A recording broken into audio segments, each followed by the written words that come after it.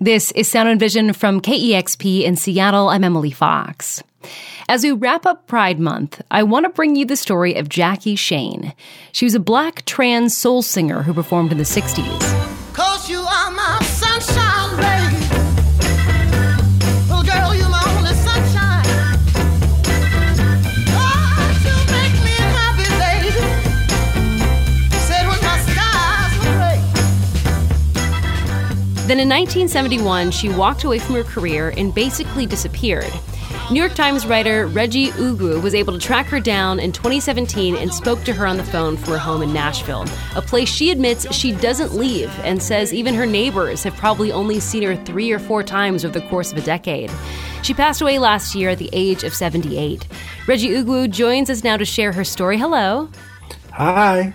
So how did you first hear about Jackie Shane's story? It was a Numero Group box set that they put out back in 2017 that came across our attention and seemed like a really kind of fascinating, untold story. And what fascinated you the most as you were reporting on this story, and you even got to talk to Jackie Shane, like what fascinated you the most about her story? Yeah, well, for me, it was an incredible kind of opportunity as a journalist because she was this really fascinating figure who had, as you mentioned, kind of vanished.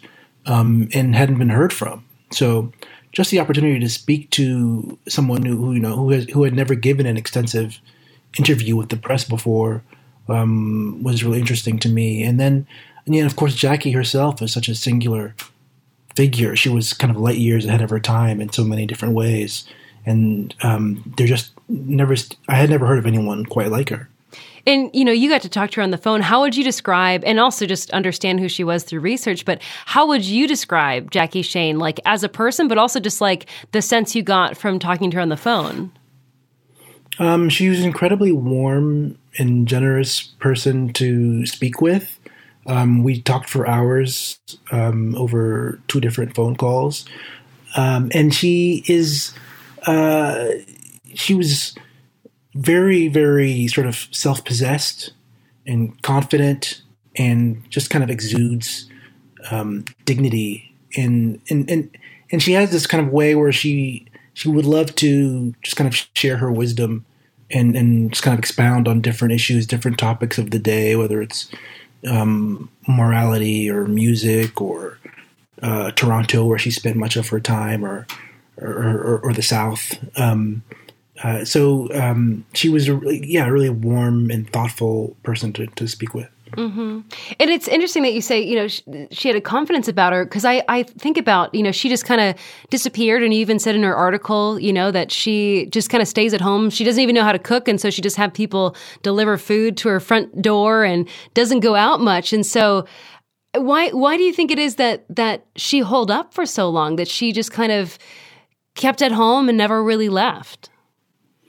Well, I think she didn't have the most optimistic view of humanity, and she's kind of became like a deeply, deeply private person. I think that has a lot to do with the way she grew up. She grew up, as a transgender person before there was really even the common understanding of what that meant, or before that word was commonly used. And yet she lived as a girl and as a woman for her entire life. And she told me a story about being bullied as a child in elementary school, and getting into fights with not only her classmates but her teacher as well, just to defend herself and who she was. And so, I think she grew up in Nashville, Tennessee, in the 50s and 40s, and it was not a very welcoming environment for LGBT people, and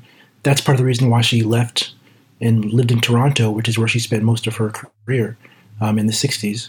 And so I think for similar reasons, she eventually kind of withdrew from society at large. Yeah.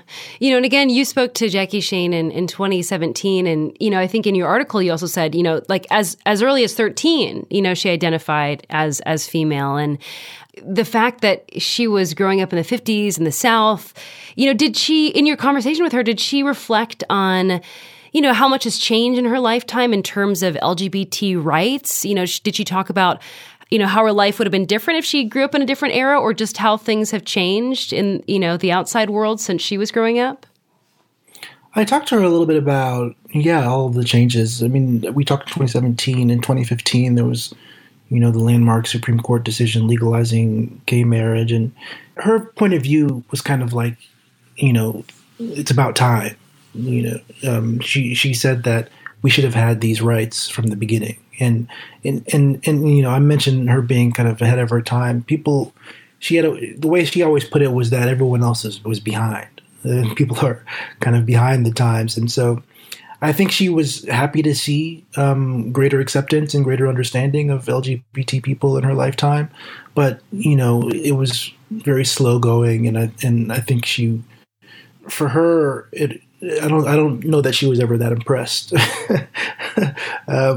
given how long it took for basic civil rights for LGBT people to become commonplace. And as you see, we're still making progress on that front. Yeah. There's a lot of conversation right now, not only around Black Lives Mattering, but Black trans lives mattering right now. What do you think is Jackie Shane's legacy, as we look back on her life? I think that she was someone who was, as I say, extremely confident and who exuded dignity. And she never let anyone kind of define her or put her in a box. And she never felt that she had to explain herself to anyone. So she was someone who believed deeply in personal liberation and personal freedom and live and let live. And that's the way that she lived her life, at some cost, I would say. But she was very convicted. And I think she's a real model for how you can be yourself and not conform to the pressures of society or of the government or of anyone who wants to change who you are. Mm-hmm. And you said at some cost. Like, did she talk about, even as she was a performer, as a Black trans performer, did she face a lot of discrimination? Did she ever talk about that? She didn't like to talk too much about hardship. She didn't like to give the impression, or I got the impression, that she didn't want to be seen as a victim. But she did talk about, as I mentioned, some of the bullying that she experienced, and just her general kind of distrust of even her neighbors in Nashville, right? Like, she was very concerned about being spotted or people gossiping about her. I think that was one of the consequences, or that was kind of a lesson that she learned through hard-won experience in her life. How would you describe her as a performer? I know you didn't get to see her perform personally, but did you get a sense of who she was as a performer? Yeah, there's only one video that exists of her performing. I believe that was recorded in 1965. A song called "Any Other Way," which is the title track of that Numero group reissue, and you can kind of see in that performance what people generally described at the time, which is just a very captivating and magnetic presence on stage. She moved with a lot of grace and kind of subtle precision, so that you can't really take your eyes off of her. And as a presence, she was beautiful and glamorous, and furs and sequins and bold makeup. And so she had a reputation as the kind of person that could hold a room in the palm of her hand. That was Reggie Ugwu, culture reporter for the New York Times, who wrote about and spoke to Jackie Shane in 2017. She passed away last year at the age of 78. Here's her song, "Any Other Way." She wants to know how I feel. Tell her that I'm happy. Tell her that I'm gay. Tell her I wouldn't have it any other way.